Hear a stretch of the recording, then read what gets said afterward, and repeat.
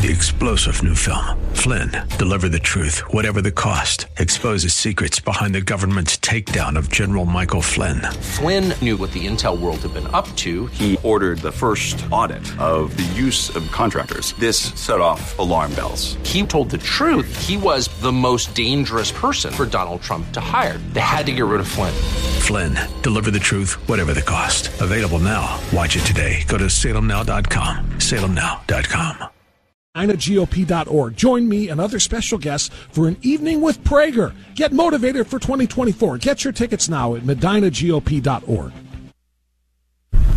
If we look to the answer as to why for so many years we achieved so much, prospered as no other people on earth, it was because here in this land we unleashed the energy and individual genius of man to a greater extent than has ever been done before.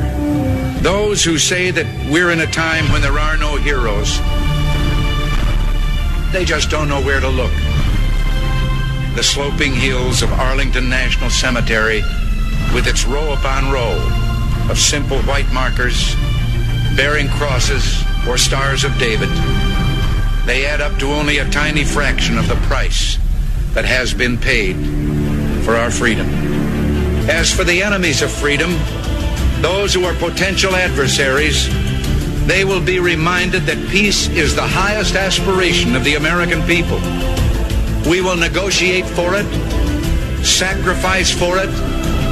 We will not surrender for it now or ever. We are Americans.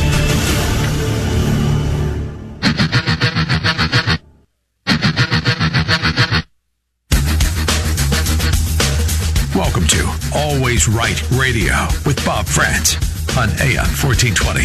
The Answer. Alrighty then. Good morning to you. Thanks for being with us as we get started at 7 minutes after the hour of 9 o'clock on this Wednesday. It's a special Wednesday, the 14th morning of the month of Division in the year of our Lord 2024. It's a dual day, of course. It is an important day for the romantic in your life, or for the romance in your life, or just the people that you love the most. It is Valentine's Day, so I wish you a happy Valentine's Day. In fact, I might even have I might even be able to share with you a Valentine's greeting from two people that you would recognize. Let me see if I can pull this off on just a moment's notice here, because it's just kind of a last-second idea. But there might be something here that you would enjoy. So as I wish you this happy Valentine's Day, let's see if we can get a happy Valentine's Day from these two guys. It's going to work, I promise. I want to wish you a happy Valentine's Day, even if you're a sad, lonely loser with no lover, by the way, because we know you're going to go to CVS and buy chocolate and eat it alone. And you love to do it because you're a little fatso. And sweet baby Cupid is doing a lot of great work. He's a good friend of mine. He's launching arrows. And we're supplying him with the best American arrows money can buy, folks. Look. Folks, Cupid's coming to town, man. Baby with a diaper. Folks. It's just, my daughter sent that to me this morning, to my wife and me, from Tennessee. And it's Happy Valentine's Day, and it's a comedian, impression, whatever he is. I don't know if he's a professional or if he's just a street guy, but he he does a very good Trump and Biden. Happy Valentine's Day from the last two presidents, Trump and Biden. So I just thought I'd share that with you because it made me chuckle this morning, and that's exactly what I needed. And hopefully it made you do the same thing. It's better when you look at his face because he's not them, but he sounds, it's pretty spot on. There are a few people who can do Trump, very few people who can do Trump as well as that. Biden, too. That was pretty doggone good. Anyway, it is Valentine's Day, but of course today also marks the beginning of the extraordinarily holy, the holiest season, quite frankly, on the Catholic calendar, as it is Ash Wednesday. So I want to wish everyone a blessed Ash Wednesday. And if you have plans today to go to a mass, go to a service and get ashes, that is outstanding. I'm going to try to make that happen this afternoon for me, and I wish you the very best in trying to do whatever it is that you have to do and that we have to do to sacrifice something just in honor of the 40 days and nights that Christ sacrificed while being tempted in the desert by the devil. It's just such an extraordinary time, which, of course, will culminate in the saving of all of humanity on Easter. So a happy start to this very important Lenten calendar. Okay, big show today.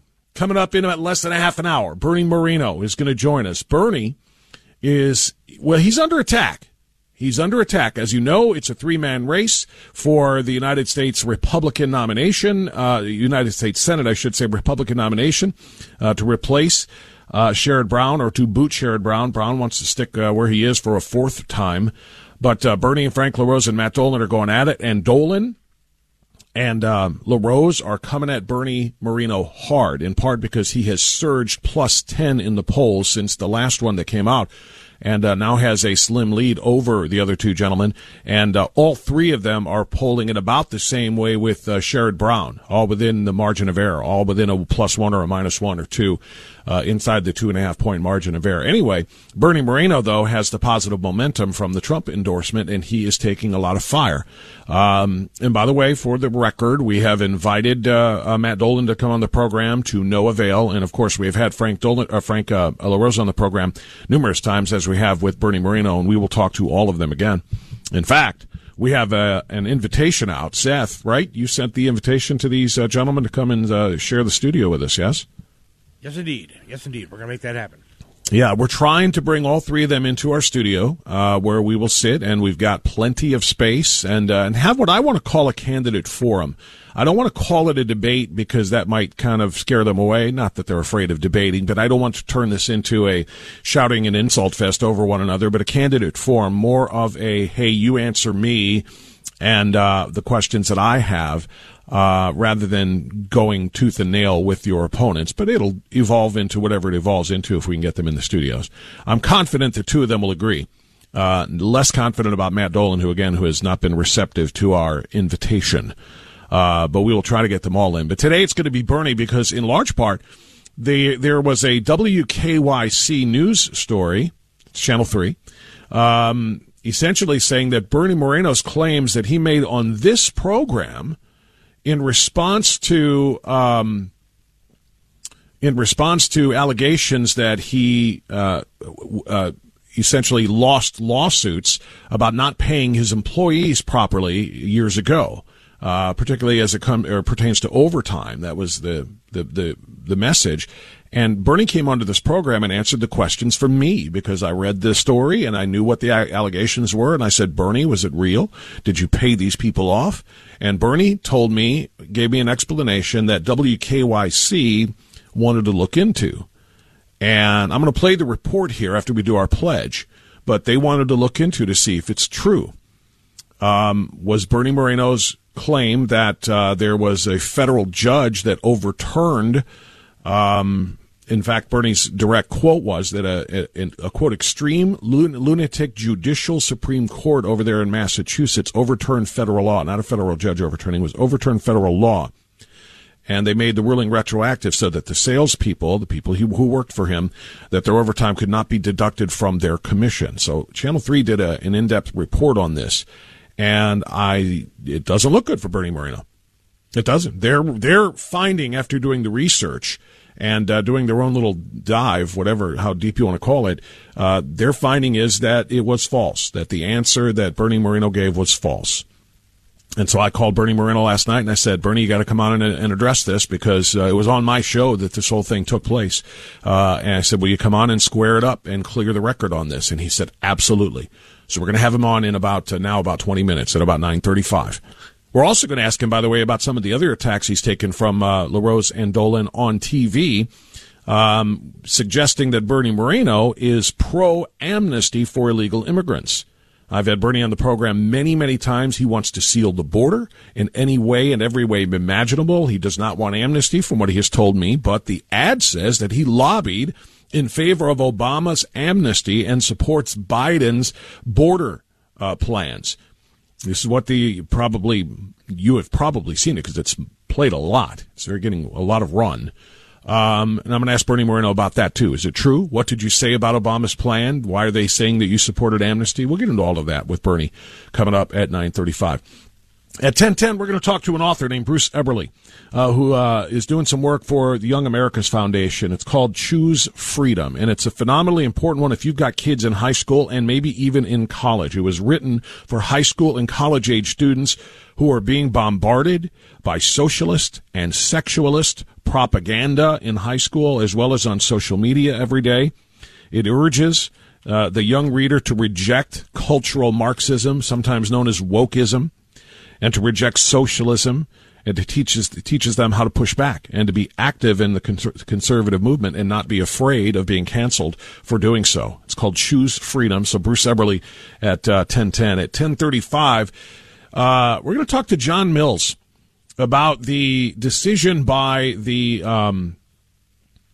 special counsel in the Biden classified documents case, but how similar it is to the Hillary Clinton treatment from James Comey. Remember when James Comey did this big, long FBI investigation into Hillary Clinton's emails?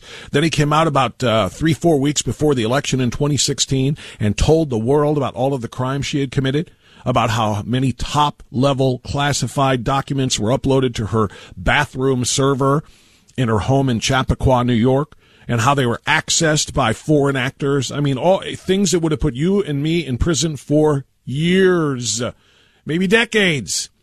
He spent the entire 20 minutes talking about how bad this was, and then at the end said, but no reasonable prosecutor would bring charges. Bye, everybody. Same thing happened with Biden. So we're going to talk to retired Colonel John Mills. He's the author of The Nation Will Follow and War Against the Deep State. He sees deep state in this treatment, especially the disparate treatment between Biden and his classified documents and what they're trying to do to Trump, which is lock him up for years. And then at 11:10, Emily Lauer, Vice President of PR and Communications for Destination Cleveland, the tourism board in Cleveland, which is aiming to obviously bring in more tourists, bring in more dollars, drive revenue. It's a wonderful thing. They spent some money on a Puppy Bowl ad on Super Bowl Sunday. It wasn't during the game, so they didn't spend $7 million for a 30-second spot. But they had an ad in the pregame during the Puppy Bowl, which featured a lot of things that are uniquely Cleveland. Eating by the lake, which is, of course, special, a Browns tailgate, street performers downtown, looks like concerts, the dog was vending, the Capitol Theater. I got all these wonderful, unique Cleveland things, but then they also decided to include, and it took a listener yesterday, I think it was yesterday, who alerted me to this, a drag show. The dog, the ad features a dog going through all of the uniquely Cleveland things that you can experience if you come to Cleveland. Obviously, it was the nod toward the Puppy Bowl. And one of the places the dog went was to a drag show, watching grown men dancing around in outlandish, garish, sexualized attire. And the dog is wearing a T-shirt that says, "Tip your queens." That's family-friendly tourism ad on Super Bowl Sunday, right? Yeah, we're going to talk about it with a representative from Destination Cleveland, Vice President of PR Communications. So then I'll be at 11:10. So there you got it. There you have it, I should say. We've got Bernie Moreno, we've got Bruce Eberly, we've got John Mills, and we've got Emily Lauer, all scheduled for the program today. All of those interviews, I think, are going to be very important for obviously very different reasons, but you're going to want to be here for those. Now, since you are here, what do you say we pay some respect to the glorious country that we are allowed to live in, the greatest force for good in the history of human civilization, as far as I'm concerned. It's represented by a flag. Let's pledge our allegiance to it now. If you've got one nearby, face it, and put your hand on your heart while you stand. And if you don't believe in it, then don't fake it. If you are a believer in open borders, if you are a believer in high crime, if you are a believer in taking away people's free speech rights, if you're a believer, in other words, American leftism, then don't bother standing and faking it. Just go ahead and take a knee so everybody knows who you are and what you are, like the other little Marxists. For those who believe, however, I pledge allegiance to the flag of the United States of America and to the republic for which it stands, one nation, under God, indivisible, with liberty and justice for all. Johnny Hiles says the planned Dolan LaRose Marino in studio Candidate Forum live on Always Right Radio sounds more like Senate cage match. And you know what? Maybe Senate candidate cage match. Yeah. Hopefully it doesn't come to that, but I love the idea, and we're going to work on making that happen one way or the other. If we can only get them one at a time, because they don't want to do that showdown type thing, then we'll get them one at a time, to the best we can anyway, but we plan to try to make that happen. So I'm going to play this just in advance of my first guest, which is Bernie Moreno. This is what Channel 3 put together, doing a little investigative research, as they would call it, on the claim that the court overturned federal law retroactively requiring something new and unexpected of employers, which is to pay commissioned employees for overtime hours worked. This was an allegation against Bernie Moreno, and this is what Channel 3 found. So let's listen. Republican candidate for U.S. Senate Bernie Moreno lost a Massachusetts lawsuit related to overtime wage theft. Then, on January 23, 2024, he made these claims about losing on the Always Right radio show with Bob Frantz. The Massachusetts case was an extreme lunatic judicial Supreme Court over there that overturned federal law. They made the ruling retroactive so that salespeople overtime cannot be deducted from their commission. To verify Moreno's claims that, first, the court overturned federal law, and second, it retroactively required something new and unexpected of employers, we looked at Massachusetts court documents, Massachusetts state regulations, the Federal Fair Labor Standards Act, and talked with labor and employment lawyer Joyce Goldstein. Moreno was referring to two different court cases in his claims, a lawsuit filed against Moreno in 2017 and a separate Massachusetts Supreme Court ruling that Moreno was not a part of from 2019. Moreno was sued in 2017 for failing to pay overtime wages to two car salespeople based on a 2015 Massachusetts state regulation requiring employers to pay workers separately for overtime even if they earn commission on sales. Federal law doesn't require that. Ms. Goldstein explains why that matters. The Fair Labor Standards Act, the federal statute, provides the floor, and then states are permitted to require employers to do more than that. And in this case, the state of Massachusetts did that.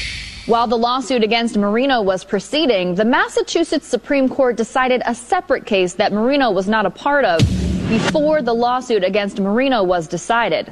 That court confirmed in 2019 that employers must pay workers separately for overtime hours, even if they earn commission on sales, based on the 2015 state regulation.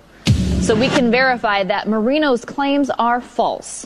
First, the Massachusetts courts did not overturn federal law. The courts did not change any law. The courts confirmed how the 2015 Massachusetts regulation interacts with previously existing federal law. And second, nothing new and unexpected was retroactively required of employers in either court's verdict. Once the 2015 state regulation went into effect, employers were required to pay for overtime worked, even for workers who earn commission on sales. Moreno was ultimately ordered to pay more than $400,000 to his former employees after having been found liable for stolen overtime wages, and went on to settle more than a dozen similar lawsuits before announcing his candidacy for Ohio's U.S. Senate seat in 2023. With your Verify, I'm Stephanie Haney. All right. So once again, credit to Channel 3 for that report. WKYC did the investigation, and they said what they said. Now, I am not here to either confirm nor dispute anything that was found in that report, anything that was found in the Massachusetts court documents, their state regulations, the Fair Labor Standards Act, any of those things. I'm just here to call balls and strikes because Bernie, and I invited Bernie to come back on because, well, again, this whole thing was based on what he said on this program. There were allegations against him about this lawsuit that were brought up in the, I don't even know if I should call them allegations. There were questions asked of him in the televised debate that you probably saw on Fox 8, in which Bernie was asked about that question, about the lawsuit issue against him and had to pay off employees. And so I asked Bernie that in a follow-up interview on these airwaves, and you heard what he said, and now you have heard the report from WKYC. So I said, well, this kind of all started with Bernie's response on this program, so I think it deserves clarity on this program. And Bernie agreed wholeheartedly and enthusiastically said, yes, sir, he's going to be here this morning. So in about 10 minutes, we're going to talk to Bernie about that.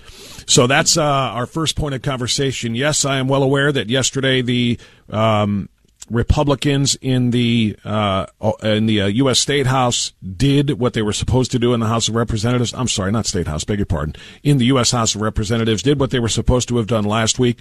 They corrected the error. They did indeed impeach Alejandro Mayorkas. That is a very, very good outcome. Still very, very skeptical of some of the things that they are doing. With our very, very slim majority, because it got slimmer yesterday because of the vote that was taken and votes that were cast by many, including, by the way, Congressman Max Miller, for whom I otherwise have a great deal of respect. He was one of those who voted to boot George Santos from Congress on allegations alone, not on convictions, not on confirmation, but without due process. They booted him yesterday. That paid off in flipping that red seat blue.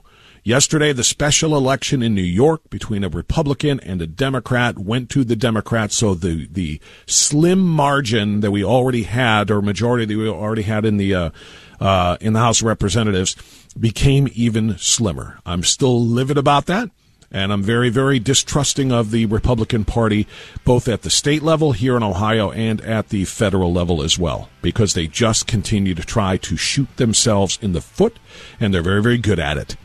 So they've harmed themselves. But they did do the right thing in finally getting Mayorkas impeached. The only thing left for that, for him anyway, is to be locked up in Gitmo. And yes, this has to go to the Senate too, and they won't do anything with it, but this is a very important symbolic movement to impeach Mayorkas. He ought to be locked up at Gitmo, honestly, for aiding and abetting the terrorists, the drug cartels, the gang members, the weapon smugglers, the human traffickers, and the foreign adversaries that continue to flow across our border by the millions. This was Alejandro Mayorkas' doing. It will be his legacy that he was impeached for it. And the only thing that would make it better is to lock him up. All right, we'll get it. Thank you for finally noticing. Waking up America from its woke slumber. Always Right Radio with Bob Frantz on The Answer. All right, indeed it is, and it's 9:37. We continue on AM 1420, The Answer. And again, we played for you the full context of the Channel 3 WKYC report that looked into Bernie Moreno's answer on this program from last month about the lawsuit that he ended up losing in Massachusetts over overtime pay for some of his employees at the time. And I don't want to replay the entire thing again, but just a portion of it before we talk to Bernie. Moreno was referring to two different court cases in his claims. A lawsuit filed against Moreno in 2017 and a separate Massachusetts Supreme Court ruling that Moreno was not a part of from 2019. Moreno was sued in 2017 for failing to pay overtime wages to two car salespeople based on a 2015 Massachusetts state regulation requiring employers to pay workers separately for overtime, even if they earn commission on sales. Federal law doesn't require that. Ms. Goldstein explains why that matters. The Fair Labor Standards Act, the federal statute, provides the floor, and then states are permitted to require employers to do more than that. And in this case, the state of Massachusetts did that. While the lawsuit against Moreno was proceeding, the Massachusetts Supreme Court decided a separate case that Moreno was not a part of before the lawsuit against Moreno was decided. That court confirmed in 2019 that employers must pay workers separately for overtime hours, even if they earn commission on sales, based on the 2015 state regulation. So we can verify that Moreno's claims are false. All right. So that's the gist of the Channel 3 report that ran on Monday. And Bernie's that was in response to Bernie's answer on this program when he said that, quote, the Massachusetts case was an extreme lunatic judicial Supreme Court over there that overturned federal law. They made the ruling retroactive so that salespeople's overtime could not be deducted by their commission. So I asked Bernie Moreno last night to come on and square this up, clarify any misunderstandings, and he agreed wholeheartedly. So let's welcome Senate candidate Bernie Moreno back to Always Right Radio. Bernie, good morning. Thank you, Bob. Thank you for having me. And always appreciate. I always appreciate the chance to talk to you and also your opponents in this race. But obviously, you're front and center now because as far as I can tell, you are surging in the polls in this race, which will culminate on March 19th, which has made you the target of a lot of attack ads. I want to address all of those with you, Bernie, but the first one, of course, is this Channel 3 report, in which they have done their digging and said what you claimed on this program was false. So I just gave you the short version that you just heard. Give us your response, Bernie. Sure. Well, first of all, that reporter is not a journalist. She's a liberal activist. Look at her social media feed. She's pathologically anti-Trump. She rage posts anti-conservative message all over her social media. She loves calling January 6th an insurrection. And, Bob, she didn't even call us to get our perspective. Imagine a journalist that says, hey, I'm doing this big story. What is your side of it? Like, what is your perspective? Nothing. Never reached out to us for a comment. It's totally crazy. But here's the summary of exactly what's missed. I'll say it very clearly. In 2015, there was a change made through a regulation, not a law in Massachusetts. Every car dealership in Massachusetts, this is really important, every car dealership in Massachusetts, not mine, every single one in Massachusetts, and every other business that had commissioned salespeople did not believe that that regulation applied to commissioned salespeople because of the way uniquely that they're paid. So my salespeople were paid a very large draw, and then they got commissioned the next pay period. Did not believe that any overtime. Well established. Sorry, that was an autoplay. My apologies. Continue. That's okay. So it was very, very clear in federal law that salespeople are exempt because they're commissioned. By the way, Bob, these are salespeople that are making $10,000 to $15,000 per month. So anyway, the case that was filed against me was the exact case that was filed against every single car dealership in Massachusetts. If you notice, the activist did not put that in the story, right? So this wasn't singling me out. In fact, ironically, I was one of very, very few dealerships that did not get class action status because the majority of my salespeople didn't want to participate in the suit. The reality is my dealerships were closed on Sunday. We were not open late hours during the week. We took really good care of our salespeople in terms of making sure they had a good work-life balance. I don't believe any of them even actually worked overtime. They certainly never claimed it, never asked for it. So anyway, when the case was filed against me, it was in suspension because they were waiting for the Mass Supreme Court to rule whether this regulation was legal or not and applied to salespeople.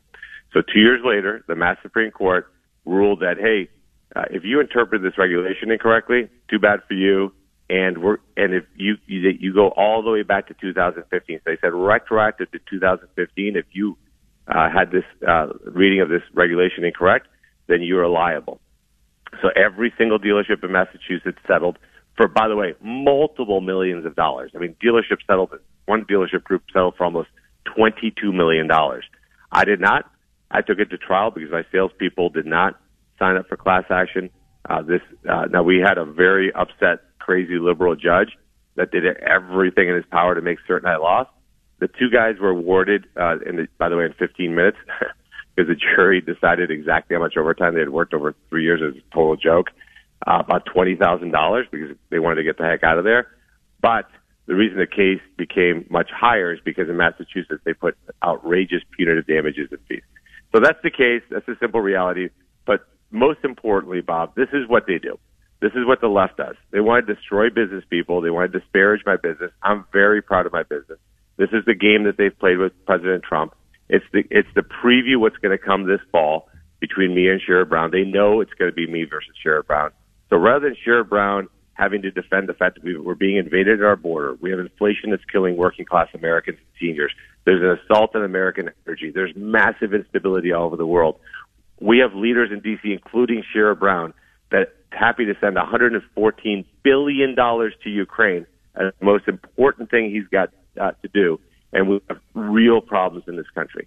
Well, we do, and I want to hit some of those things, Bernie, as well, including the border because of a couple of the other attacks. But I want to stay on the case for just a moment. First of all, so when you talk about punitive, you mean punitive. If you said that the judgment was $20,000, according to the additional context provided by WKYC here, it says you were ultimately ordered to pay $416,000 to your former employees. So all of that was considered punitive? No. The former employees didn't get that. Legal fees was a gigantic chunk of that.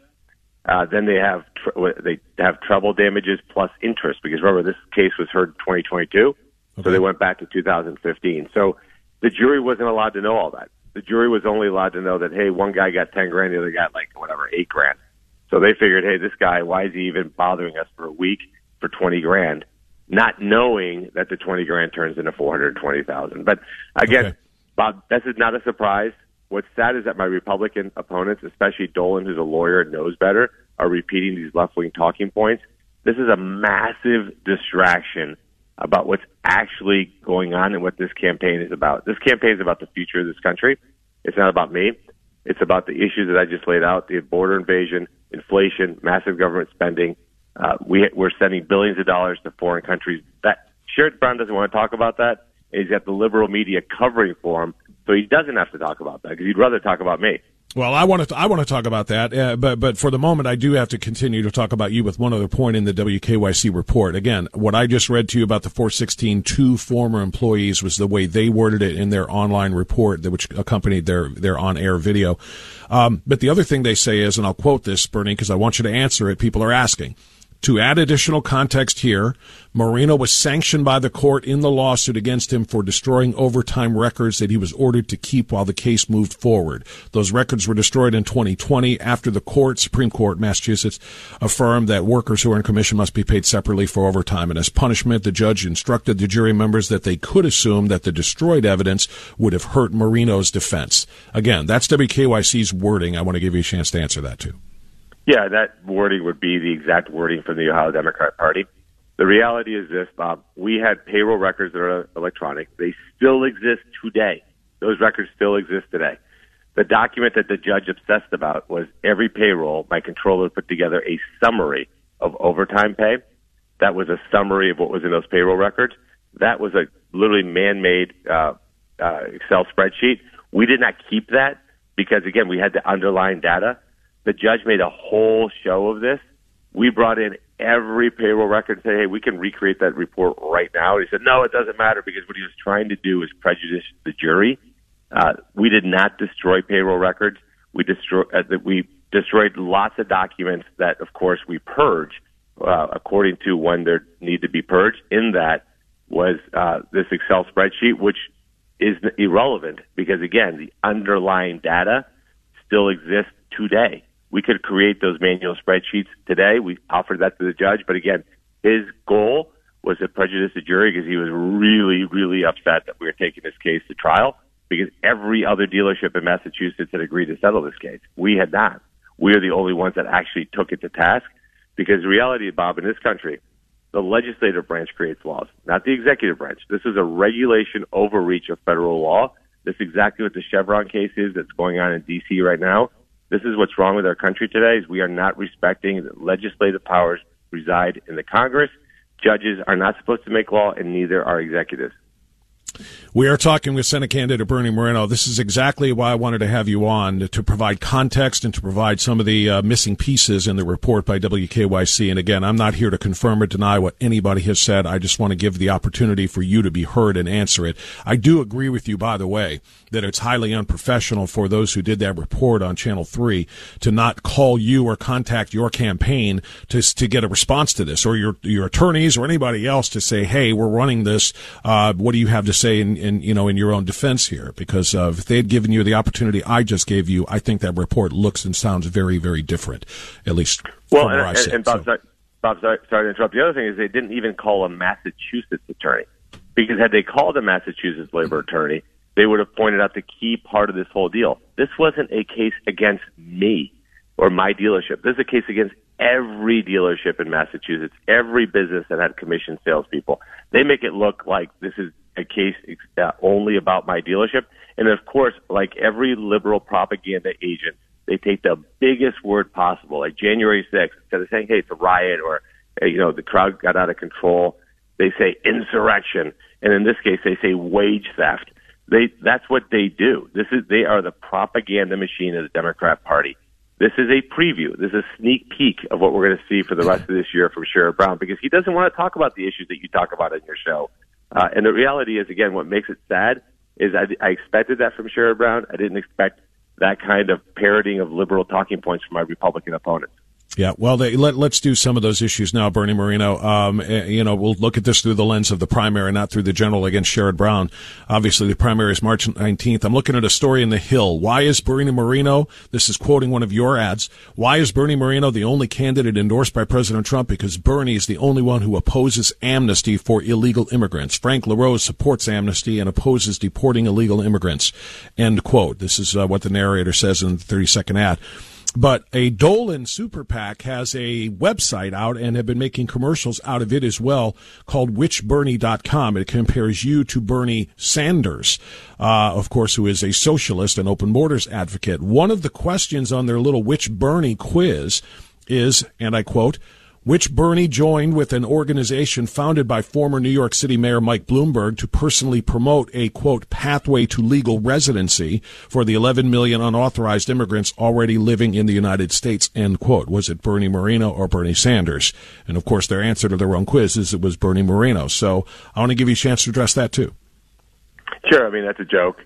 If you look at the article, I believe I sent it to you, Bob, it says that what I was talking about was maybe we should be looking, and this is 10 years ago, by the way, for context, 10 years ago, maybe we should look at giving legal residency to the children that came here decades ago. Maybe. That was 10 years ago. Here's what's ironic about Dolan doing that. His position today is that we should not only give the children of illegals amnesty, we should give all illegals amnesty. That's his current position. He said that at the debate in Medina that he doesn't believe we should be deporting illegal immigrants that are here in this country. And Frank LaRose said we shouldn't do that because we can't, quote, take 20 million consumers out of this marketplace. America's not a marketplace. We're a sovereign nation with a culture, and we deserve to have a rules like my family had to go through, that you come here legally, you're not allowed to break our laws and then stay here. That's exactly what's encouraged this invasion of our country. And to still have that position today, after watching what's happened in the last 3 years, is absolutely disqualifying for my two opponents. Yeah, I do have the article that you referenced to, Bernie, in the New American Economy. NewAmericanEconomy.org is the website if anybody wants to look, from August 10th, 2016. The headline, Immigrant Auto Dealership CEO Wants a Merit-Based Immigration System. And that is extraordinarily important. In fact, I think a lot of people have even suggested that some visa overstays, now we're not talking about illegal border crossers, but some who are here to study and get degrees and then stay past their visa, they are technically part of the 11 million, which I think now is 20-some million, but illegal immigrants who are in the country. But if they have degrees and they can offer something to this country rather than take something from this country, hence the merit-based immigration system, then maybe there's a way, a pathway to keep them here. Is that essentially what you were saying? Exactly right. If you notice, I said that the legal immigration has to benefit America. It can't be people that are coming here for handouts. This is as a business guy 10 years ago when I wasn't thinking about, even in the wildest imagination, running for public office. And again, Bob, my opponents today believe we should give amnesty to people who broke our laws, came into this country illegally, are taking our resources, are taxing our social safety net system. This is the exact policy of the Democrat Party. The other day, Matt Dolan said, well, we need people who work our farms. Wait, so that means that we want to encourage drug cartels to traffic children and women and illegals across our border, making billions of dollars to do that? That is an insane position to have today. Yet that's the position he has. Yeah, and it also contained within this article, by the way, the one that you shared with me, Bernie, is the line about, well, it doesn't say DACA, but it talks about children. Moreno also believes there should be a pathway to residency for the 11 million unauthorized immigrants already living in the United States, particularly those brought to the country as children. We can't throw out the people who came here as children. They don't know anyone from their home countries. We need to help them come out of the shadows. That was a very controversial issue during the Obama years, trying to legalize the DACA kids and actually put them on a pathway to citizenship. Has your viewpoint changed since 2016 when this article came out, or how do you address that? Well, I never said citizenship. I don't believe that they should. No, ever you be didn't. You did not. No. You said pathway to residency. To be very clear, not citizenship. Yep, so, yes, sir. Yep. And again, that was 2016, Bob. What have we seen over the last 3 years? What we've seen over the last 3 years is proof positive that idea, that softening of the position, is exactly what's encouraged the problem that we have right now. And I would suspect a lot of your listeners, a lot of Republicans, probably back there weren't sure. What do we do with these very kids that came here when they were 2, 3 years old. Now they're in their 20s. Today, it's crystal clear, Bob. And as harsh as it sounds, we have to have a zero-tolerance policy for illegal immigration. Because if we don't have that zero-tolerance policy and deport anybody who's in this country illegally, we will never permanently solve the problem at the border. By the way, some Republicans listening today to your show may not agree with that. They may think it's too harsh. Certainly, my two opponents do. They think that we should look at ways to keep people who are here illegally. My answer is no. There's millions and millions of people that are waiting in line like my family did, waiting to come here legally. Why are we going to disparage those people, minimize what they've gone through to reward the people that broke the laws? And Bernie Moreno, Senate candidate, I've got one last one for you, and I've only got about a minute and a half here for you, so I apologize. But the last attack that has been levied against you since you surged in the polls after the Trump endorsement came from the Buckeye Reporter, an article that alleges that, and I've had you on many times talking about pro-life issues. I've had Frank LaRose on many times talking about pro-life issues. I think you're both pro-life. I have not had that occasion to talk to Matt Dolan, but I want to address this. From the Buckeye Reporter, they are pointing out that you sat on the board of the Cleveland Foundation, a foundation that ultimately ended up donating millions of dollars to Planned Parenthood, the Center for Reproductive Rights, and other abortion mills, essentially. And the attempt there is to link you as a former board member of the Cleveland Foundation as being approving of those dollars going to the Planned Parenthood centers. Can you please address that? That's just another disgusting lie from Frank LaRose. I sat on the board of the Cleveland Foundation. I'm proud that I did because I went right into the hornet's nest of crazy liberal ideology. These are donor-advised funds where donors are the ones who direct the money. The board doesn't decide where the money goes. The donors do. It's a donor-advised fund. Frank knows that. Here's the reality. Matt Dolan, very wealthy family, not 1 cent to pro-life causes. Frank LaRose controlled $1 million super PAC. According to his disclosure, has $1 million in his bank account, hasn't given $1 to pro-life causes. Bridget and I have given hundreds of thousands of dollars of our own money to pro-life causes. That he would link me with an organization that evil is just disgusting. The reality is I have the endorsement from, as you know, Ohio Right to Life that also endorsed Frank. And I have been a stalwart supporter of pro-life causes my entire life with my own money. These guys, typical career politicians, Bob, they love to spend taxpayer money and never put their own money where their mouth is, not even $1. That should tell you everything you need to know. Bernie Moreno, I really appreciate that. Thank you. These are very tough issues. Of course, you have a target on your back when you take a giant leap in the polls the way you have. You're surging, and so this stuff is here, and I want to give everybody a chance to hear from you on that. By the way, I'm going to have Frank LaRose coming on in the next couple of days again with a one-on-one like this. We have offered the same thing to Matt Dolan, and I'll ask both of them, if I can, what I'm about to ask you. Will you commit to joining me in our studio in Independence? We got plenty of room. There's plenty of microphones and plenty of desk space for a candidate forum with the three of you. Will you commit to that, Bernie? I would love to. I already told your producer I gave him some dates in March. I gave him 3 different dates. I would love to do it. It'd be my honor to do that with you. I appreciate that very much. I'd like to get that locked in for the first week of March when people go, of course, and start voting. The early voting starts 30 days before March 19th, so we'd like to get that done as quickly as we can. I will invite Frank LaRose and Matt Dolan the same exact way on the air to get their responses, if, of course, they come on with me. GOP.org. Join me and other special guests for an evening with Prager. Get motivated for 2024. Get your tickets now at MedinaGOP.org.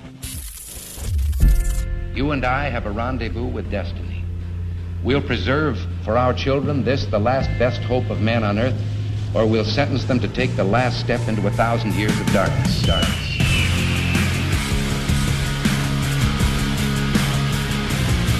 This is Always Right Radio on AM 1420.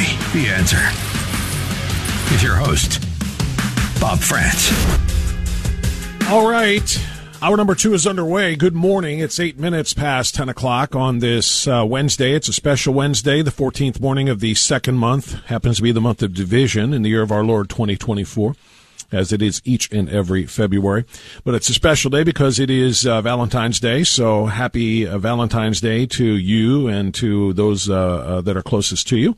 It is also, of course, the beginning of the holy season of Lent, if you are a Catholic, and you are embarking upon a journey of self-sacrifice and trying to mirror our Lord and Savior and what he was able to endure for 40 days of temptations, 40 days and 40 nights. If you're starting in that, and of course culminating in the Savior of all of humanity by way of his rising on Easter Sunday, then I wish you a very, very blessed start to this Lenten season. Okay, thanks to Bernie Moreno. Great conversation with Bernie, trying to clarify some of what he characterizes as hit jobs by very left-wing journalists, including those at WKYC Channel 3 that did that report, claiming that he was that he lied, did not tell the truth about what happened in those cases. Also talked about the immigration story and also the Planned Parenthood allegations as well. If you missed that interview, we're going to have it posted at WHKRadio.com, I don't know, very soon, within the hour. Say that. Within the hour, it'll be posted on its own at WHKRadio.com. I will ask you to resist the temptation to listen to it before 11:45 when we're done, because then you're going to miss something else that's very important. So save that for listening after the show. But Bernie Moreno addressed some very important allegations, and of course, with that primary coming up on March 19th, tick-tock, tick-tock, tick-tock, just barely over a month now, all of that is important for you to know. So if you missed it, listen to that a little bit later today from the website, WHKRadio.com. I want to pivot now and talk a little bit about schools, kind of, sort of. We all know what is going on in our schools, quite frankly, at the primary level, even the preschool level, really. Even the pre-K level, the indoctrination has begun in so many different spaces. All you need to do is look online at the social media influencers and see the blue-haired, gauge-wearing, nose ring-wearing, quote-unquote preschool teachers talking to your little kids about what sex they want to be and what sexuality they want to express. It's extraordinarily disturbing. But they're doing that there. They're doing it at the primary level, at the junior high level, at the high school and college level, obviously. The question is who's going to push back? Who's going to give some kind of an opportunity for young kids to choose a different path than the indoctrination? Well, Bruce Eberly is one of those people that's trying to do that. He wrote a book called Choose Freedom that, as I mentioned to you in the open this morning, is expressly written for high school and college-age kids who are being bombarded by socialist and sexualist propaganda in those academic areas, as well as the social media influencers every single day. So joining us now is Bruce Eberly to tell us about this book and the importance of getting it into the hands of as many of America's Gen Zers as we can. Bruce, it's good to have you on the program. How are you? Good, Bob. Thank you for having me on. It's a pleasure to have you on. It's an important book, and I love the fact that you're partnering with Young America's Foundation to get this in as many young hands as possible. Tell us about the challenges as you see them. We'll get into the specifics of some of the chapters shortly, but give me an overview of the challenge of getting kids to be able to see another side of a coin that is not being presented to them in their schools. Well, Bob, you did a great job this morning of telling everybody what's going on, because you are exactly right. Children are being indoctrinated. We were used to children being indoctrinated in college. We were not so much used to them being indoctrinated in preschool or in kindergarten or in first grade, third grade, fourth grade, and that's what's happening now. And I frankly think this is a sign of panic in some ways by the left, in that they can see themselves losing ground. Because I live in Virginia, and in Virginia today, the fact that we have a Republican governor is due primarily to the fact that the radical sexualists overstepped in Virginia. And that had ramifications in the election year, and it's going to continue to have ramifications in Virginia and in other places. But I didn't write Choose Freedom for political reasons. I wrote it for so that people that are of high school and college age can have an understanding of what makes America unique. Why is America uniquely prosperous? Why has America been a country known as a great nation, but not only as a great nation, a good nation?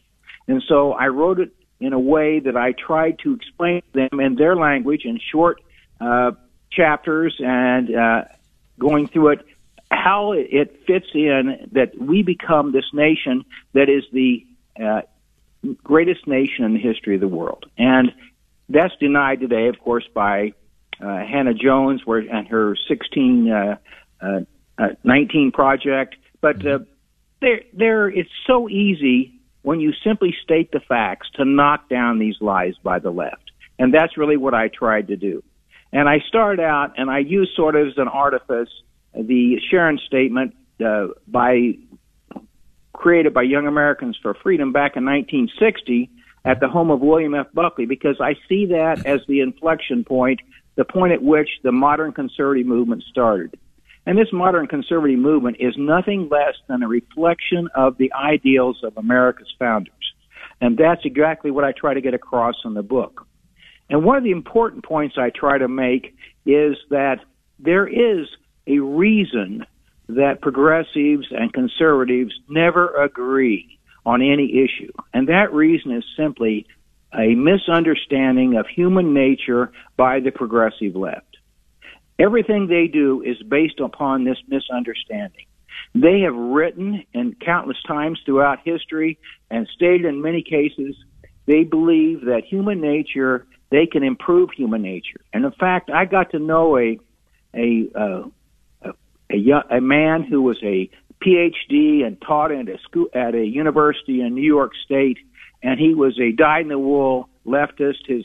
In fact, his mother had gone Young Communist League camp, and so he was really totally involved in that. And his view was that, we are, as progressives, he said to me, we are intellectually and ethically superior to you on the right.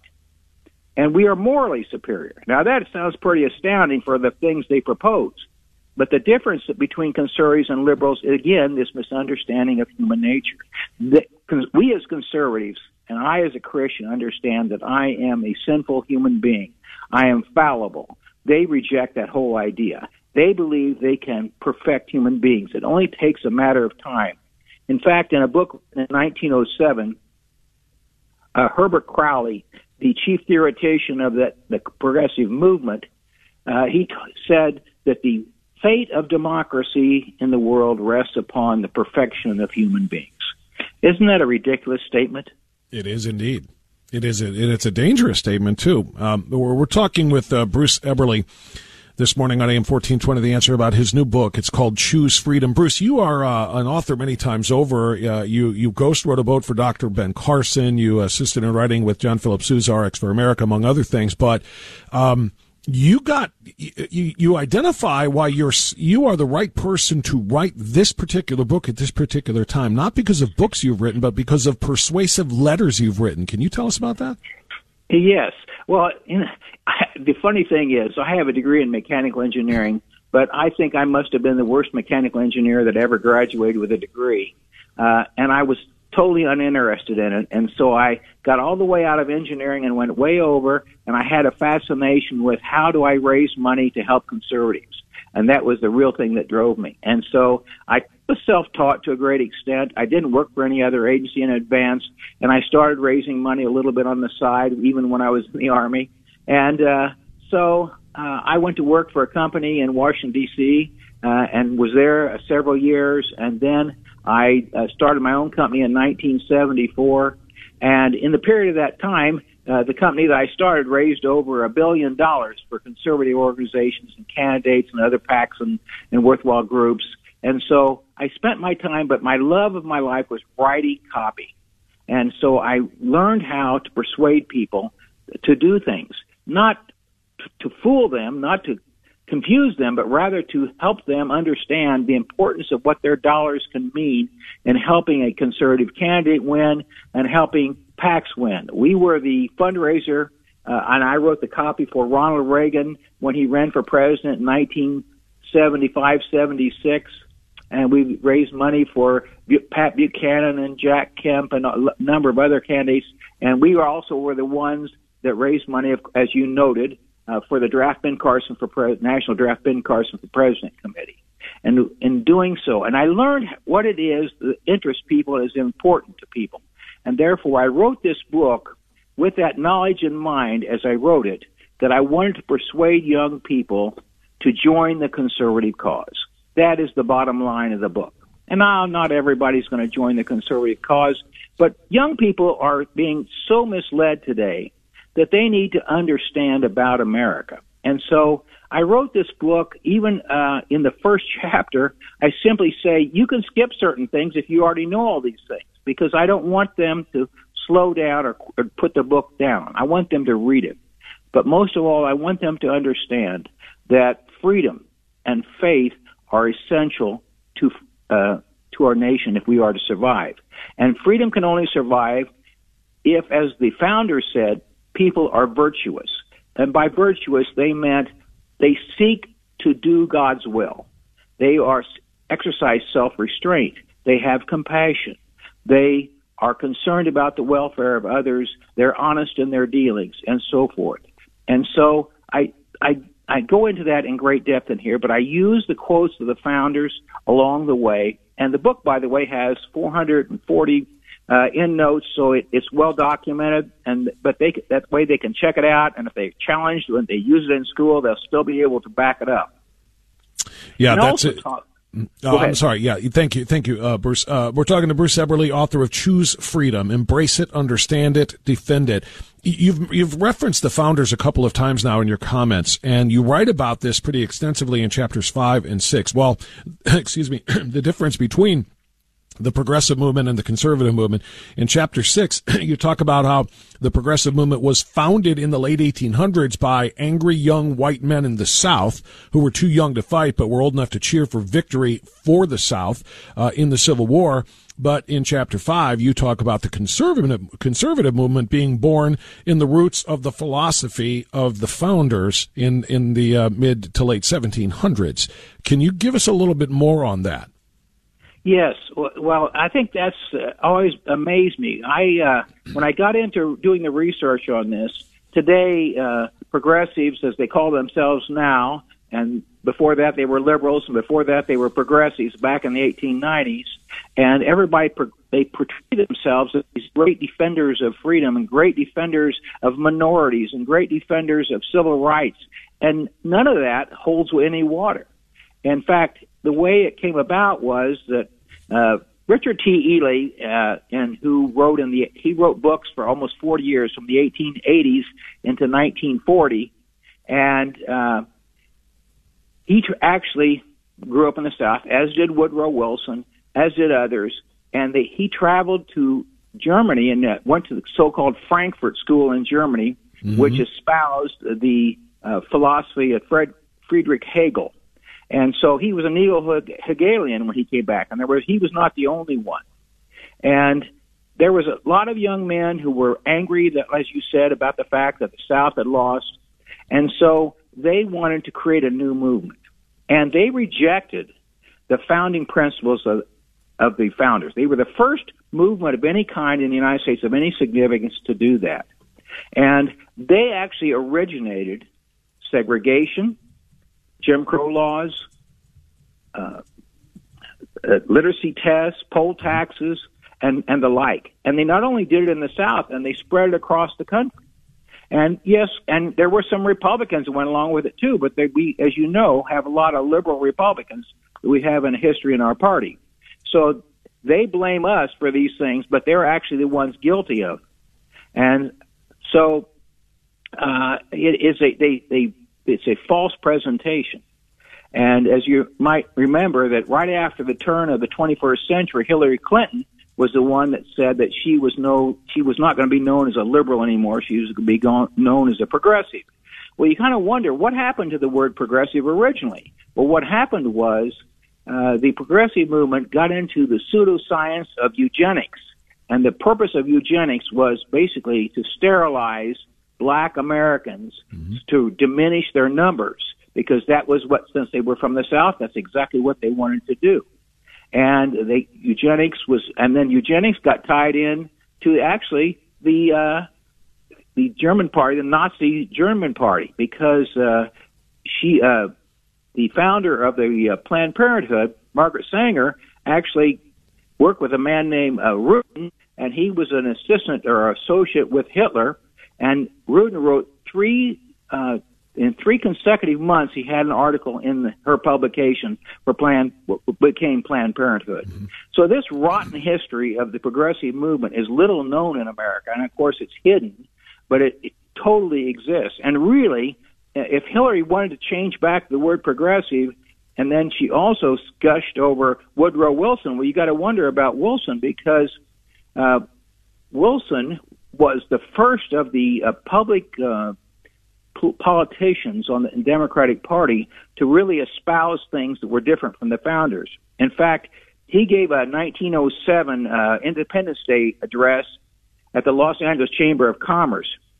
That was before he was elected president. And he said, quote, "Each generation must form its own conception of what liberty is.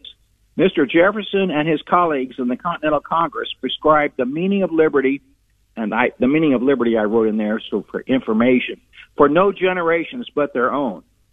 We are not bound to adhere to the doctrines held by the signers of the Declaration of Independence. We are as free as they were to make and unmake governments." And that's about as strong a break as you can with American traditions as you can happen. And Wilson, of course, was an accidental president. He was not elected with a majority of the vote. He could have never gotten one.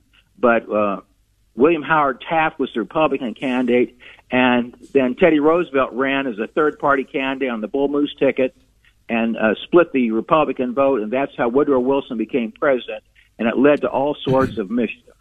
Well, I'll tell you what, I appreciate that history lesson, Bruce Eberly, and I want to remind, tell people rather, that the Young America's Foundation that you work with purchased thousands of copies of this book to give to high school and college-age young Americans, to get it in their hands and in front of their eyes.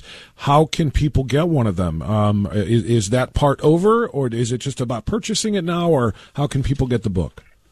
Well, I will say, first of all, you can purchase it if you go directly to Amazon or Barnes & Noble. And by the way, I should put in a plug for Barnes & Noble. The owner of Barnes & Noble is not a radical leftist like most of them are.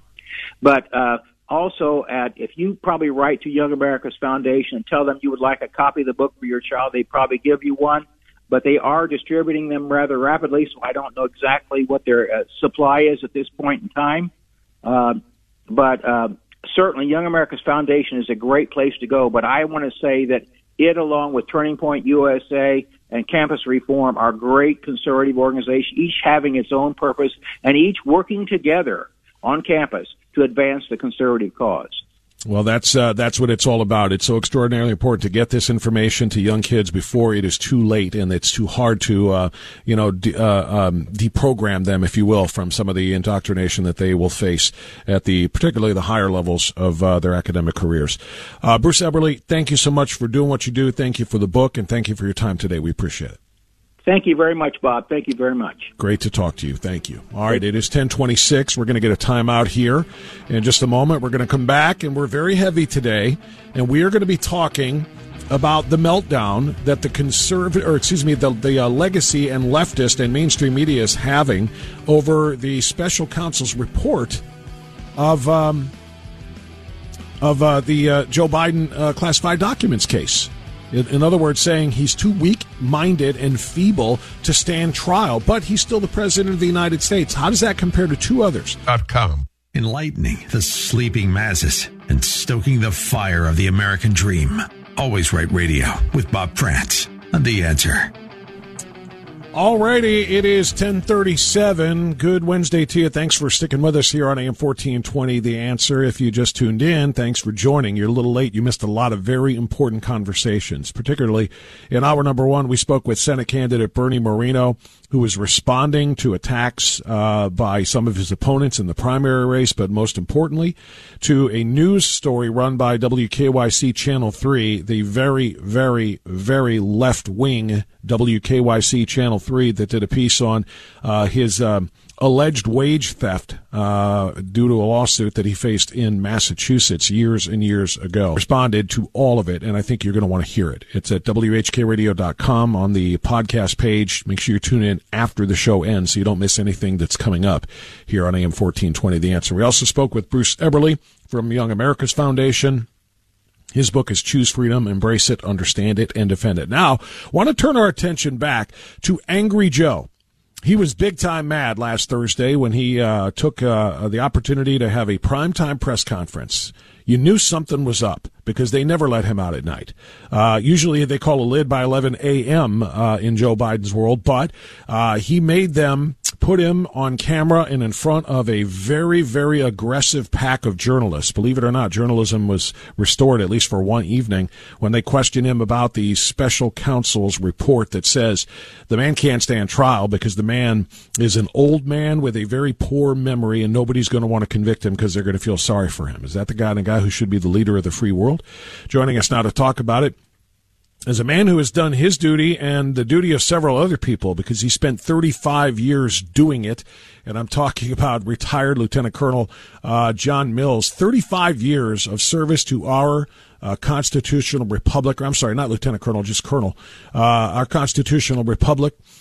He served in, 5 different eras? Is that right? 5 different eras of war. The Cold War, peace dividend, the war on terror, the world in chaos, and now the great showdown with China. He's also an author, the author of The Nation Will Follow and War Against the Deep State. Colonel, it's good to have you on the program here in Cleveland. How are you, good sir?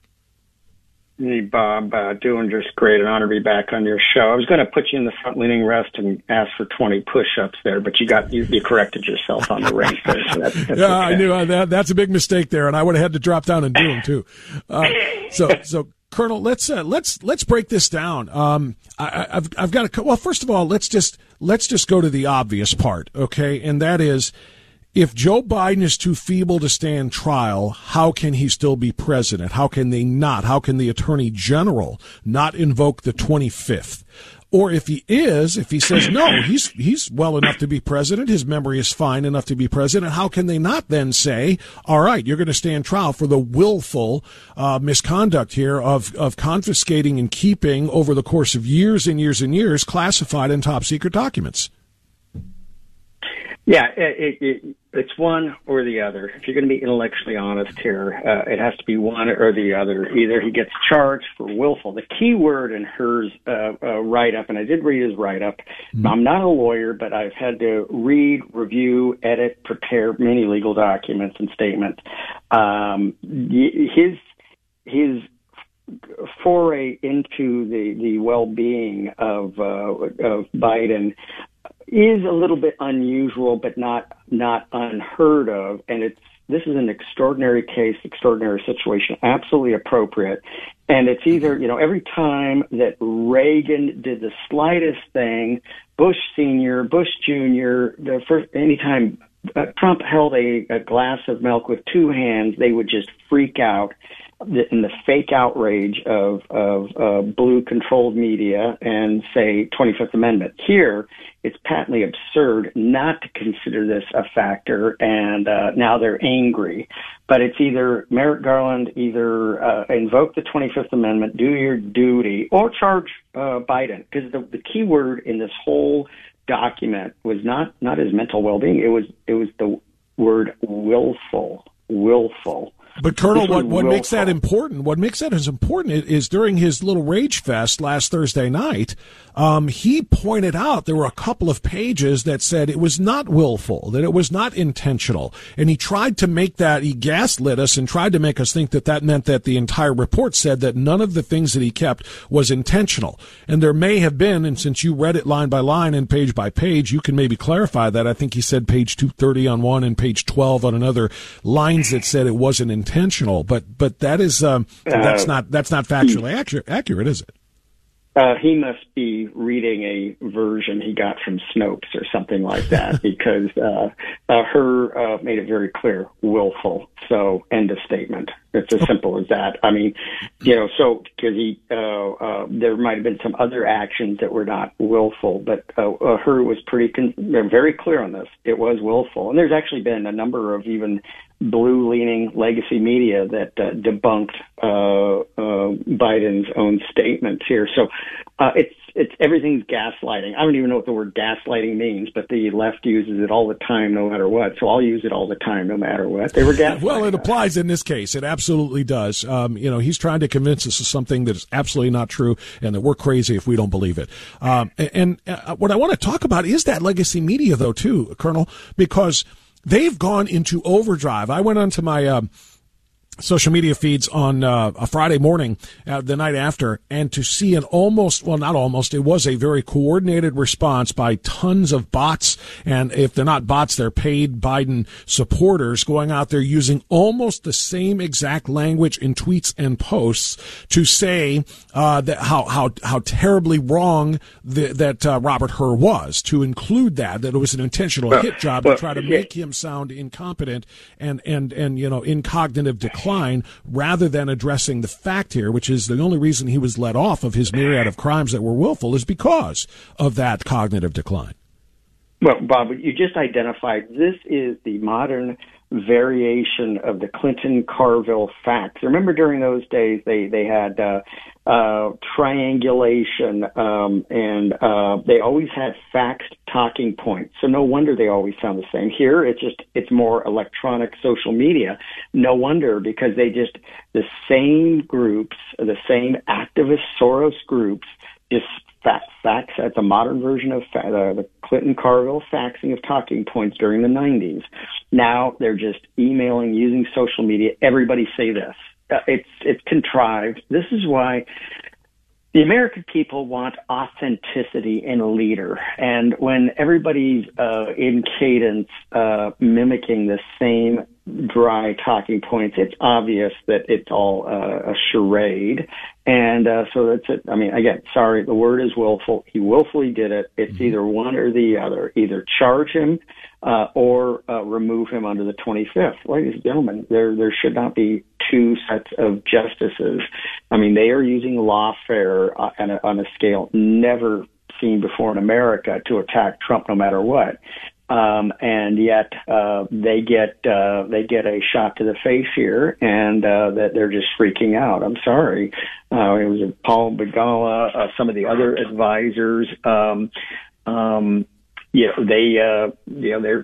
see that this is not good. Axelrod, this is not good for Biden, and now they're scrambling. Do they swap him out? Can they swap him out? I think it's a party decision, and it's kind of unprecedented, but they could swap. But they're scrambling to defend him, though, rather than, because when I will tell you this, Colonel, when I first saw the press conference, I said, this is the beginning of the end. They have now essentially sacrificed him and thrown him to the wolves. They threw him out there in front of a press that was going to be aggressive and that was not going to be submitting pre-approved questions, where he has a list of people to call on like he does at some of those other very few press conferences he holds.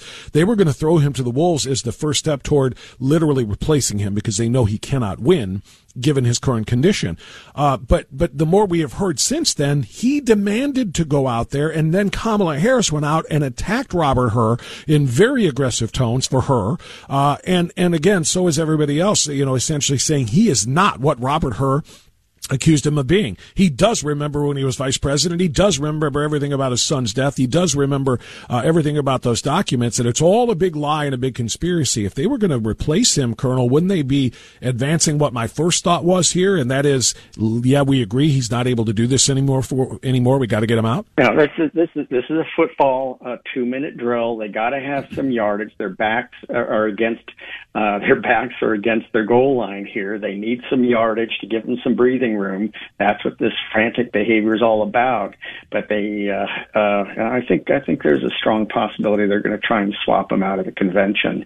And right now this is just chaff and flares to distract. But I mean, it's patently obvious there is a situation going on with this person, and this the same one that has their hands on the nuclear codes. Yeah, so, and that's a terrifying thing. Yeah, these are absolutely reasonable questions, but their game of shouting down anybody who says, I mean, it's just not working, and it's just so. Now, this is distraction, and I would not be surprised to see a swap out at the convention. I want to ask you another question about this from a justice standpoint. We are talking with retired U.S. Colonel John Mills, and by the way, you should follow his Substack and read his work at Colonel Retired John. John.substack.com. Retired is abbreviated RET. So Colonel RET John.substack.com. But Colonel, when I watched that and read what I read, which was the coverage of the Hur report, I did not read it in its entirety as you did. But it struck me as, where have I heard this before? Where have I seen this movie before? And the answer is about 4 weeks before the 2016 presidential election. James Comey stood before America and spent 20 minutes reading all of Hillary Clinton's crimes pertaining to her email server, her unsecured server in her bathroom or broom closet or wherever it was in Chappaqua, New York, in which she had kept top secret documents, highly classified documents, and all kinds of other things. And Comey said some of these, there was evidence, were hacked and were accessed by foreign bad actors. So he spent 20 minutes laying out all of her crimes, and the only possible way to conclude those remarks would be she is being charged for these crimes. And instead, he ends with, by the way, no reasonable prosecutor would bring charges. See ya, everybody, have a nice day. That's what just happened with Robert Hur. This report said, here is all of the crimes that Joe Biden committed, but by the way, no reasonable prosecutor would bring charges. And then meanwhile, over here is Donald Trump. And he's being charged with how many felonies for classified documents that he and only he, of the three people involved here, Hillary, Biden, and Trump, he was the only one who was a president who was able to actually declassify the documents that he kept. Well, I think that's this because you always need precedent in legal cases, and the precedent has been set that they're going to look the other way when it comes to Hillary, when it comes to Biden. And again, a president is absolutely allowed to leave office with classified documents. An absolute lie and fraud. The real villain is the weaponized National Archives in this, that failed to do their duty and show up when Trump is departing his first term and properly box up and move the documents. Totally failed to do that. That's the real villain in this whole episode. But now we know, and I know some of the senior people who've been over at the archives. It is now a weaponized department. We never thought that National Archives would be weaponized. The librarian of the United States government is now weaponized. Okay, wow. Where they're going to start weaponizing the National Park Service custodians. I mean, of course, this is the game. So, this is deep state weaponization. I point this out in my second book, War Against the Deep State, the unlawful fourth, fifth, and sixth branches of the government, the rise of the mass surveillance state. This is the game. Everything is now weaponized. Everything. Yeah, well, it is, and it's what makes it so frustrating and difficult to accept is the fact that they choose who they're going to turn those weapons against, and they choose based on ideology. As I said, what was done to Donald Trump is criminal.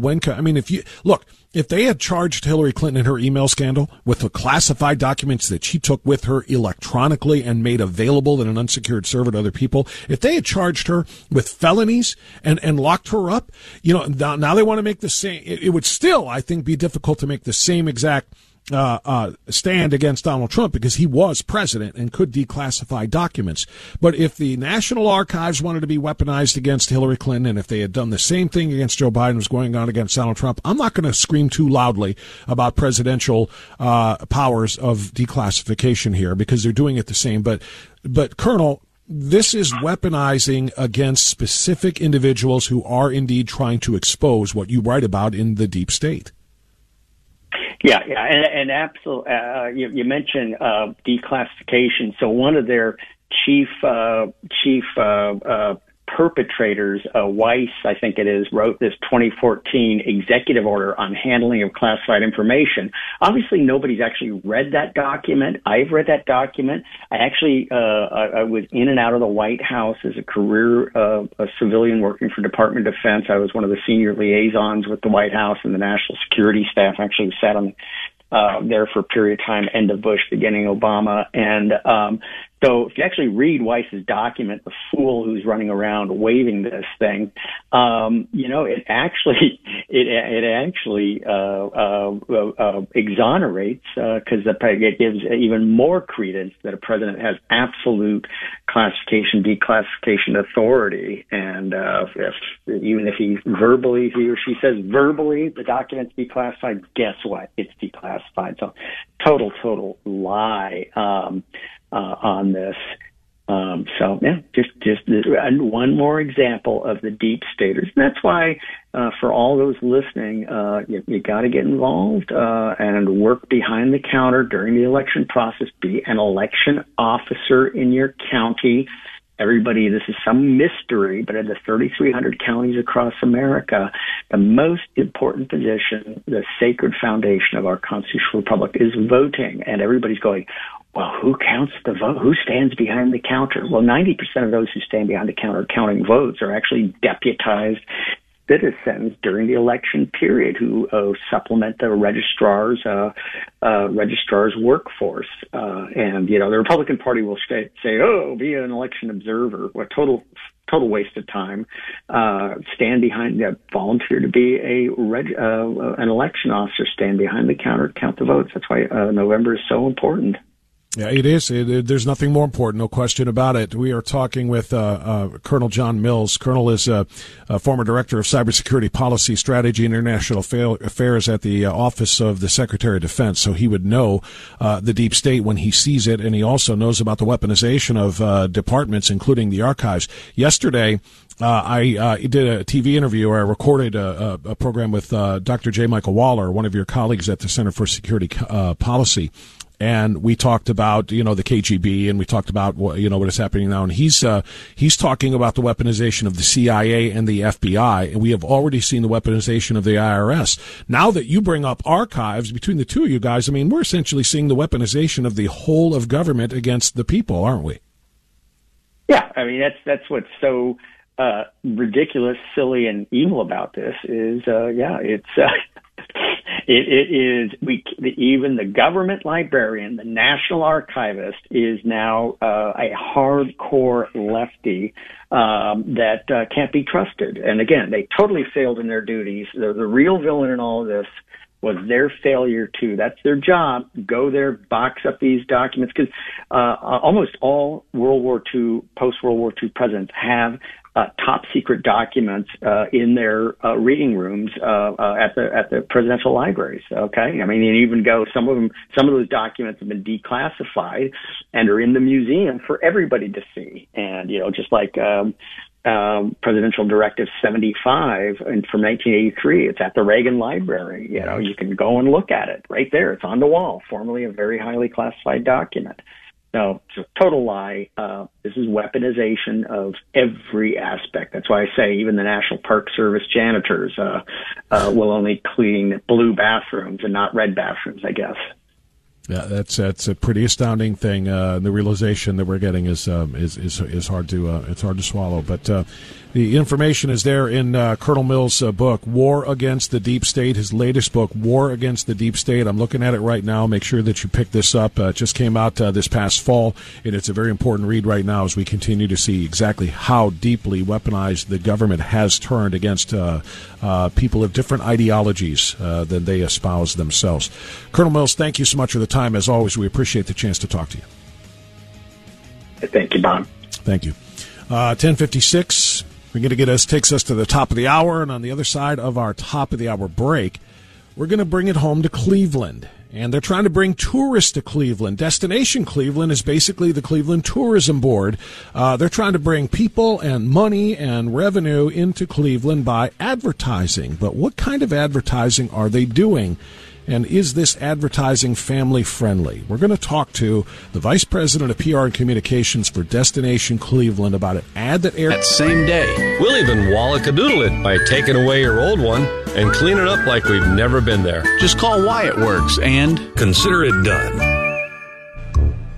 This hour of Always Right Radio is brought to you by The Floor King and KeepingMedicareSimple.com. You and I know and do not believe that life is so dear and peace so sweet as to be purchased at the price of chains and slavery. If nothing in life is worth dying for, when did this begin? Just in the face of this enemy? Or should Moses have told the children of Israel to live in slavery under the Pharaohs? Should Christ have refused the cross? Should the patriots at Concord Bridge have thrown down their guns and refused to fire the shot heard round the world? The martyrs of history were not fools. And our honored dead, who gave their lives to stop the advance of the Nazis, didn't die in vain. Where then is the road to peace? Well, it's a simple answer after all. You and I have the courage to say to our enemies, there is a price we will not pay. There is a point beyond which they must not advance. This is Always Right Radio with Bob Frantz on AM 1420, The Answer. All right. Third and final hour of this Wednesday edition is underway now. It's 7 minutes past 11 o'clock. It is a Wednesday. It is Valentine's Day Wednesday. It also happens to be Ash Wednesday. So happy Valentine's Day to the lovers, and a very blessed Ash Wednesday to those beginning the season of Lent, which of course is the holiest season on the entire Catholic calendar. And we know there are a lot of people to whom that applies. It is also the 14th morning of the second month in the year of our Lord, 2024. Thanks to tremendous guests. We've had just a very busy day today. Bernie Moreno, Senate candidate, spoke with us in hour number one. That interview, by the way, is now posted separately at WHKRadio.com for your approval, or excuse me, for your perusal and for your approval. Let me know what you think of it, because it's very important issues that he addressed. And we're going to have Frank LaRose and Matt Dolan, if we can get them both on, to talk about those very, very same issues. But you're going to want to hear what Bernie had to say, especially in response to the WKYC piece on his legal situation. So we had that in hour number one. We had Bruce Eberly, author of Choose Freedom, in hour number two. We just finished a great conversation with retired Colonel John Mills about the deep state. And now we want to turn our attention to Cleveland. If you didn't see it, there was an ad on Super Bowl Sunday that was run by the Cleveland Tourism Board, otherwise known as Destination Cleveland. And this ad was aired during the not actual game, because that would have cost $7 million for a 30-second ad. But it was aired during the Puppy Bowl as part of the pregame ceremony. I did not see it live. I had somebody call me on the program and tell me this about the ad. And so I looked it up and I watched it, and I found it very, very interesting, including some of the content within that ad. Cute ad, having a dog kind of wandering around Cleveland and seeing all of the different things that tourists can see. So they played into the Puppy Bowl angle, and there's nothing wrong with that. But there were some questions that were raised by the content of that ad, and so I asked Seth to reach out to Destination Cleveland to talk about those. And Emily Lauer, Vice President of PR and Communications, was kind enough to say, yeah, we can talk about it. So she joins us now on AM 1420, The Answer. Emily, it's good to have you on the program. How are you? Good morning, Bob. I'm great. And yourself? Wonderful. Thank you. I appreciate you coming on. I appreciate what the board does, too. Is it fair to call Destination Cleveland basically the tourism board of the city? We are the only organization that promotes Cleveland outside of Cleveland to get visitors to come to Cleveland, as well as the halo effect of that, and that's getting people interested in moving to Cleveland. There you go. All right. So I think that's a fair way to describe it. I still want to make sure I'm branding it properly when I talk about Destination Cleveland. So it is a very important organization and a good organization with great, a very great responsibility here. And that is to do exactly as you said, grow the city in terms of population and, of course, in terms of revenue and visitors and so forth. David Gilbert, who's the president and the CEO, is a very good man. I got to know him some when I used to do sports radio and used to do the Greater Cleveland Sports Awards that he, of course, was in charge of as well. Good man. I really, really appreciate him and so many of the others who work on that in your organization. So I want to talk about the ad on Super Bowl Sunday. And to describe it for people who are listening to radio now, you don't have the benefit of the video. You know, there's a cute dog. Is it a bulldog? Is it a bulldog?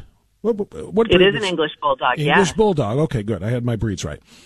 So a cute little English bulldog is kind of wandering the city, shows up at a Browns tailgate party. It's cute. Guys are sitting there throwing the ball to him and whatnot, and see him in restaurants and, you know, people eating by the lake, which is very uniquely Cleveland as well. Street performers playing guitars. It looks like a concert at one of the venues he was in, and the Capitol Theater's feature. All things that are, they just scream Cleveland and the land, very unique to our city. And all of those things are wonderful. First of all, tell me about the idea and the concept of tying it into the Puppy Bowl. Well, Bob, you mentioned in the intro that airtime on Super Bowl Sunday is pretty pricey. And so we were looking for a way to be creative and bold, but perhaps not with an exorbitant price tag for Cleveland. So we worked with our ad agency out in Kansas City, MMGY Global. Been working with them since we launched the Cleveland brand back in 2014, and they came to us with this idea.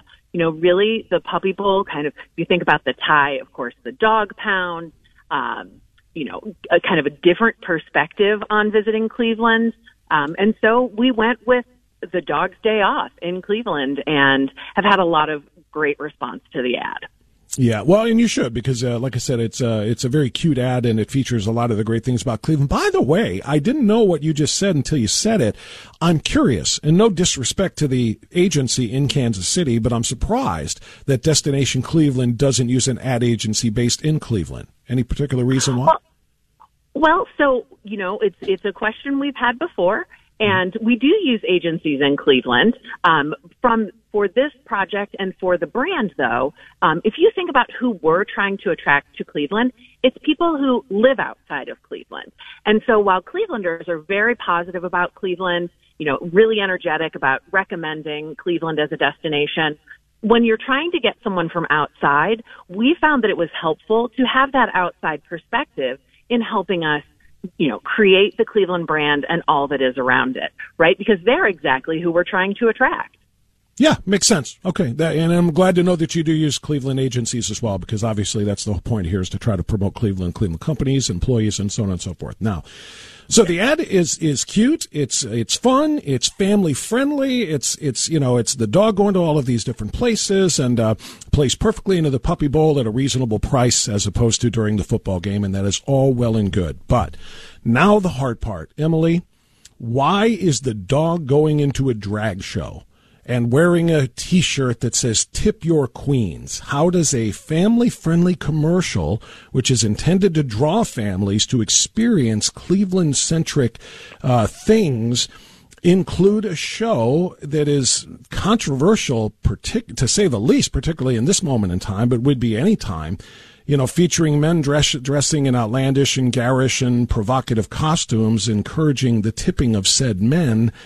Tell me the thinking of including that in with Browns tailgating, Playoff Square, theaters, eating by the lake, and so forth. Tell me how that fits in the family-friendly messaging of the ad. Well, so Bob, your interpretation is that it is intended for families. And absolutely, we work to attract families to Cleveland, but we also work to attract people who are single, couples who don't have children. So our audience is broader than just families. And so in our job, right, we need to represent all of Cleveland and, the diverse community that we are, people of all interests and backgrounds. And so all of our work is based on research, and what our research tells us is that it is a variety of experiences that people who are interested in Cleveland are interested in experiencing when they're here. And so when we looked at things like music and entertainment, the Browns tailgate you talked about, right? Drag shows and the LGBTQ community are a part of what makes Cleveland Cleveland. And so we wanted to ensure that the ad was welcoming to all visitors, not just one certain segment. Emily, you put it on during the Puppy Bowl. It's the Puppy Bowl. It's kids. Yes. It's the Puppy Bowl. You didn't. If you put that ad on and have that portion of it during RuPaul's whatever show that she's on or he's on or whatever, I mean, I get it. You're trying to appeal to a different, diverse customer base. I get it. This is the Puppy Bowl. This is family time in front of the TV on Super Bowl Sunday. Little kids are not, in my estimation, and I'm sure parents probably feel the same way, we don't want their little kids being, what does it mean to tip your queens? What does that mean? Why is the dog wearing a tip your queens thing, and why is that man running around on stage in a sequined, skin-tight leotard? It's a bizarre thing to try to present on a family show on a family day, not to a niche audience. Which again, I get it. You want to draw money and tourists and visitors from all over in a diverse way, and that's fine. But you would think that there would be targeted audiences for certain things, and I think targeting Family Day during the Puppy Bowl with drag queens and a Tip Your Queen's T-shirt on the dog, it's kind of a tough mix. Bob, you and your listeners, I understand there was a call earlier this week, absolutely entitled to your opinion on the ad and what should and shouldn't be included. We respect that. We, as I said, look to welcome all types of visitors and represent the entire community. In a 30-second ad, that was maybe 5 seconds of it, if that, probably fewer than that. So we were comfortable with our decision to include that as part of the full array of experiences that we included in the ad. How much of a role does DEI play in Destination Cleveland? And I asked this after viewing the website, thisiscleveland.com, and linking at your staff, again, of people for whom I have a great deal of respect, or the ones that I know, like Dave, for example, David Gilbert. I'm perusing the staff page, and I'm noticing in great big, bold font letters names of the individuals, and then a series of pronouns by which these individuals I guess, choose to be identified.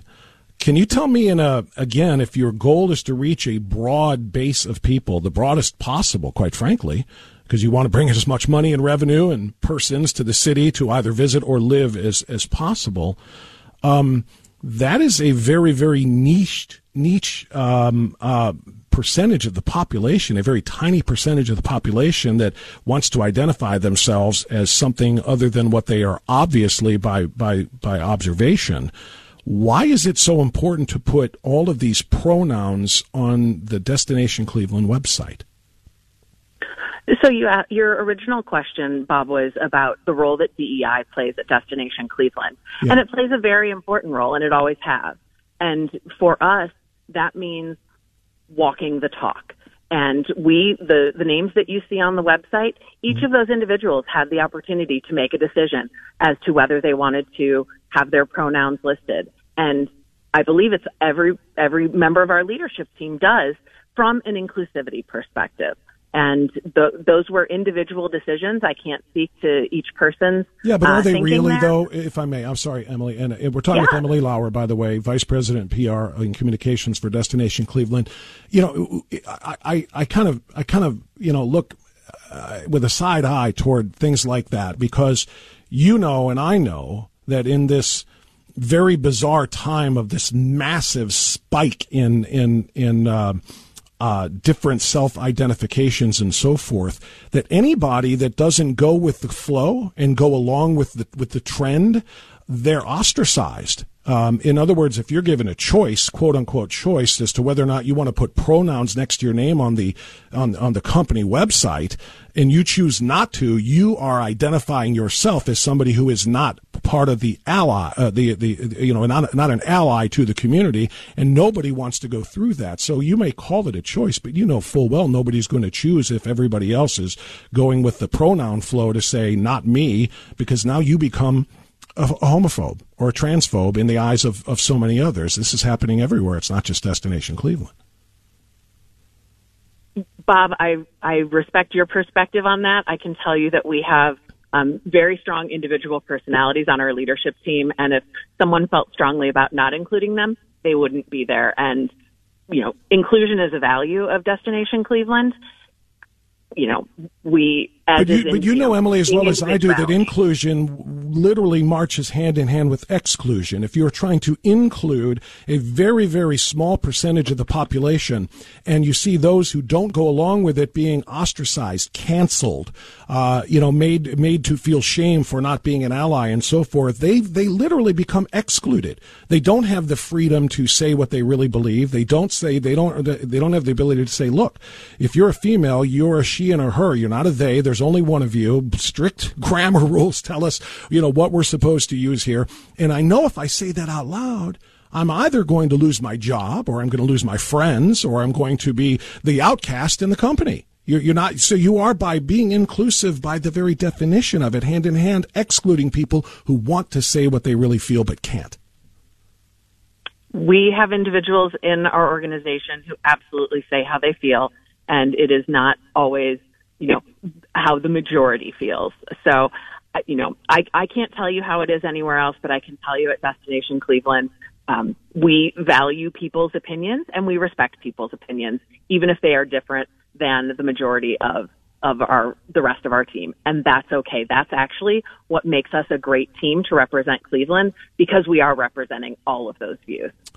One last question for you, Emily, and I appreciate your willingness to come on and explain this to me, and to everybody listening. You say DEI plays a very big role in Destination Cleveland. Does the board hire based on diversity and equity and inclusion models or quotas? We absolutely do not make hiring decisions based on background and other characteristics related to DEI. We are looking to have individuals on our team who will best represent Cleveland, bring great perspectives and great experience, and be able to fill the need for the roles that are available. I'm very glad to hear that. The only reason I ask it is, of course, because when you say DEI is prominent in the way that Destination Cleveland is run, as you know, DEI typically refers to looking for equitable outcomes when it comes to, demographics, when it comes to based on race or based on sexuality or sexual orientation or self-identification or whatever characteristic you want to use. Usually companies and including academia, schools, when they say they are committed to DEI, they hire based on that so that they can have a certain percentage of everyone, quote unquote everyone, big picture or writ large there, represented. So that's the reason I ask, how do you achieve DEI if you're not hiring on that basis? Well, part of that is, it's where the hiring process begins, Bob. And I'm not a human resource expert, but I can tell you that when we have positions available, we ensure to cast the widest net possible, including sharing the information with groups that are underrepresented. Because it's about, it starts in making sure that everyone has an equal opportunity to learn about the position.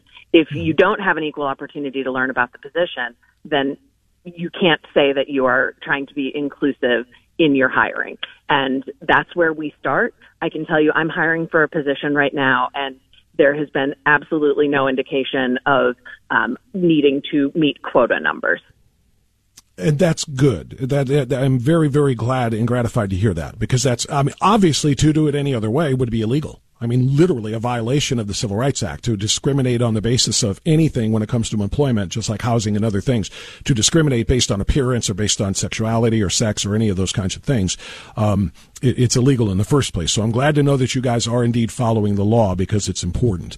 And again, I have no problem with exposing job opportunities to a wide variety of people. I agree with casting a broad net. My whole point is, of course, I would hope that no one, including organizations like yours that are funded by and supported by the city, would be breaking any laws and saying, when it comes down to the hiring decision between person A and person B, we're going to go with the underrepresented group, because that would be discriminatory against the majority represented group, right? So, Bob, I just want to clarify two things. One, we have an amazingly diverse staff at Destination Cleveland, all of whom were given job offers because they qualified for the position, and they bring amazing perspective to our organization. And the second item is actually where the clarification is, and that's on how we're funded. Most people don't realize we're actually funded by what's called the lodging tax. It is a tax that people who sleep in hotels in Cuyahoga County pay on their hotel bill. So by and large, our funding comes from people who visit Cleveland. It does not come from Clevelanders or Cuyahoga County residents unless they sleep in a hotel in Cuyahoga County. So more than 90% of that funding is from visitors. The remaining money is from our partners who buy advertising on our website, buy advertising in our publications. So that's the other 7% of our revenue. So Clevelanders, we are not tax funded by the city or the county from dollars that are paid by Cuyahoga County residents. Okay, I do appreciate that clarification. To the first point, by the way, once again, so you are essentially saying that Destination Cleveland is run as a meritocracy. The most qualified person gets the job, regardless of what their background or their appearance is, right? Absolutely. Okay, that's important. Glad to hear that. Second part is, thank you for the clarification on that. It would still encompass, though, greater Cleveland, because, a lot of people spend, evenings in Cleveland or spend weekends in Cleveland, even if they live in one of the outer ring suburbs, and they go in and they're going to go to a show and they're going to go have things, and they do have hotel stay. But I do get the point that you're talking about a significant majority of those revenues come from people who are, probably far outside of Cleveland, right? Correct. In 2022, which is the last year that we have visitor data for, we had just shy of 18 million visits to Cuyahoga County. Mm-hmm. And so, because, and we specifically say that because our funding comes from tax paid at Cuyahoga County hotels. It doesn't come from hotels in the contiguous counties. So, with nearly 18 million visits to Cuyahoga County, the vast majority of those are from people who live outside of the greater Cleveland area. Got it. Okay. Well, I appreciate that clarification about where the funding comes from. And again, congratulations on what I believe to be otherwise a cute ad during the Puppy Bowl featuring that dog running around. But again, the questions about whether or not it was necessarily the right audience in a family-friendly day is one that I guess people can debate for themselves. But I truly appreciate your willingness to come on and discuss it with me. Thank you for the opportunity, Bob. Thank you. Appreciate it. That's Emily Lauer, Vice President of PR and Communications for Destination Cleveland. And that wraps up our interviews today. We've had some big ones. It's at clevelandorchestra.com. Keeping you informed among the uninformed. Always Right Radio with Bob Frantz on The Answer. All right, good friends, thanks for being with us on AM 1420, The Answer. It's our final segment of this Ash Wednesday, and I again will repeat my best wishes to you and my blessings for a blessed Ash Wednesday and the start of the Lenten season for those of us who are believers. It's an important day. It's also, of course, Valentine's Day, too, so hopefully you have something special planned for the loved one in your life today as well. I want to remind you, too, at about 2:15, I'm trying to double-check the clock here. What time is it going to start? It's going to start I think this is wrong. I think the guide is wrong. I'm looking at the channel guide for Roku television and Plex TV, which is where you can watch my Strictly Speaking program, and it looks like it's going to be at 4:20 today is when it's going to launch. It's hard to follow the guide sometimes. But at 4:20 today on Channel 529 on Roku, you can also watch on Plex TV on the True Blue channel as well as on TCL TV. Patrick Wood is my guest.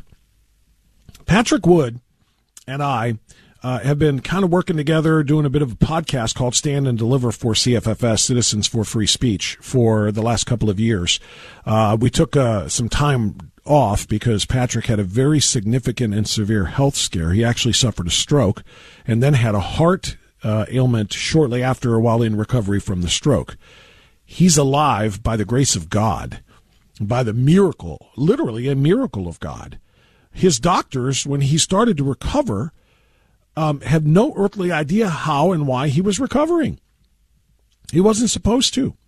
The condition that he was left in was very, very severe and serious, and he was not supposed to recover, and he did. And he started, he wasn't supposed to be able to walk again. He wasn't supposed to be able to speak clearly again. And lo and behold, a few months pass, and he is up and on his feet, and he is back to, he's undergoing speech therapy. I'm giving you a lot of background information only because I'm very fond of the man, and I'm very proud of him for what he has done. He has undergone rehabilitative therapy, not just on the physical things that most people would have to do if you suffer from something, like learning to walk or getting strength in your upper body. He has to undergo speech therapy, speech pathology. There are things that, he has clear in his head, but the transition due to the stroke, the transition from mind to tongue to expressing the words, it is sometimes blocked, and the word doesn't come out right, and the word is lost, and so forth. There are things. He's such a brilliant man. It's really rough to listen to him have to try to struggle through certain things that are speech-related, not thought-related, not mind-related, not ability-related, not cognitively related. Does that make sense?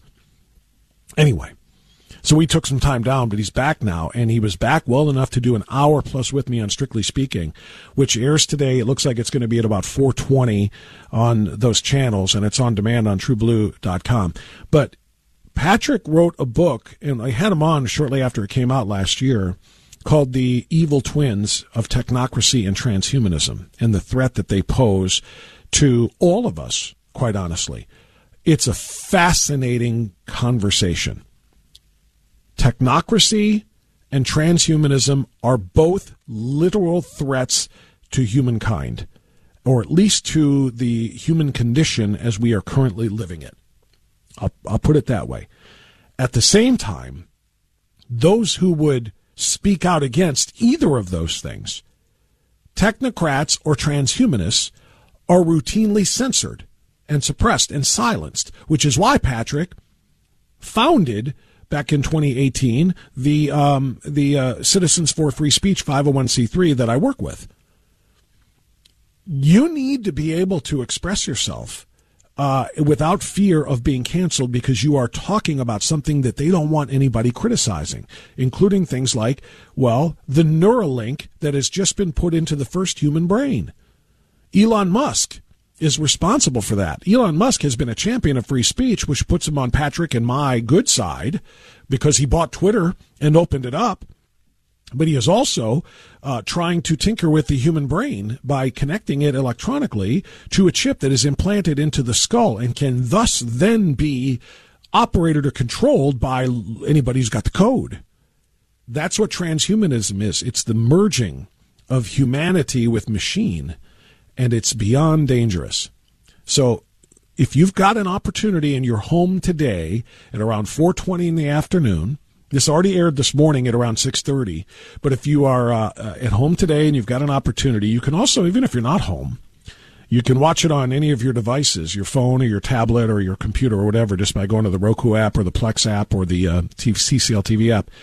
But watch the interview that I do with Patrick. It's a full hour about technocracy, transhumanism, and free speech, and how they are all extraordinarily interrelated.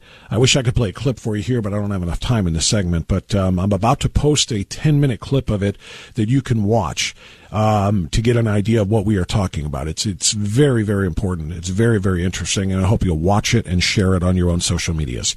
It'll be media accounts. It'll be on the Frantz Rants account at which is Twitter or X, Frantz Rants, Frantz Rantz, and it will be on the Facebook page as well, which is Always Right Radio, and Truth Social, which is Always Right WHK. I'll put it on all of those so that you can watch it and get a little taste of it, but then watch for the whole thing at about 4:20 this afternoon. The shows air, new shows air every Monday, Wednesday in the mornings and in the afternoons, and then on the off days, there are replays of those shows. And so I really, really strongly encourage you to check that out. All right. While I'm doing self-promotion here as we get ready to wrap up this show, I want to remind you to go to WHKRadio.com. Bernie Moreno, Senate candidate, came on the program with me this morning a day after a hit piece, which is the only thing I can describe it as, was run by WKYC, Channel 3, by a leftist news organization with a leftist reporter, and they did some selective editing and some selective presentation of facts as well. They ran that on WKYC on Monday. I asked Bernie yesterday if he'll come on to address it. He said absolutely, and here we are the next morning, which is today.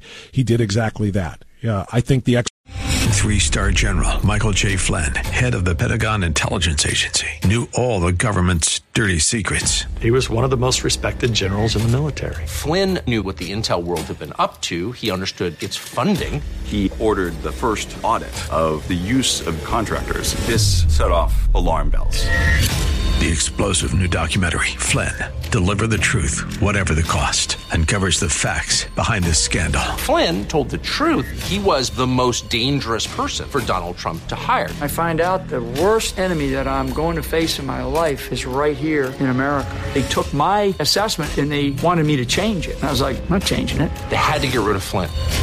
With in-depth interviews, archival footage, and never-before-seen personal records of the man behind the headlines. I just felt like I was drowning. Flynn, deliver the truth, whatever the cost. Available now. Watch it today. Go to salemnow.com. salemnow.com.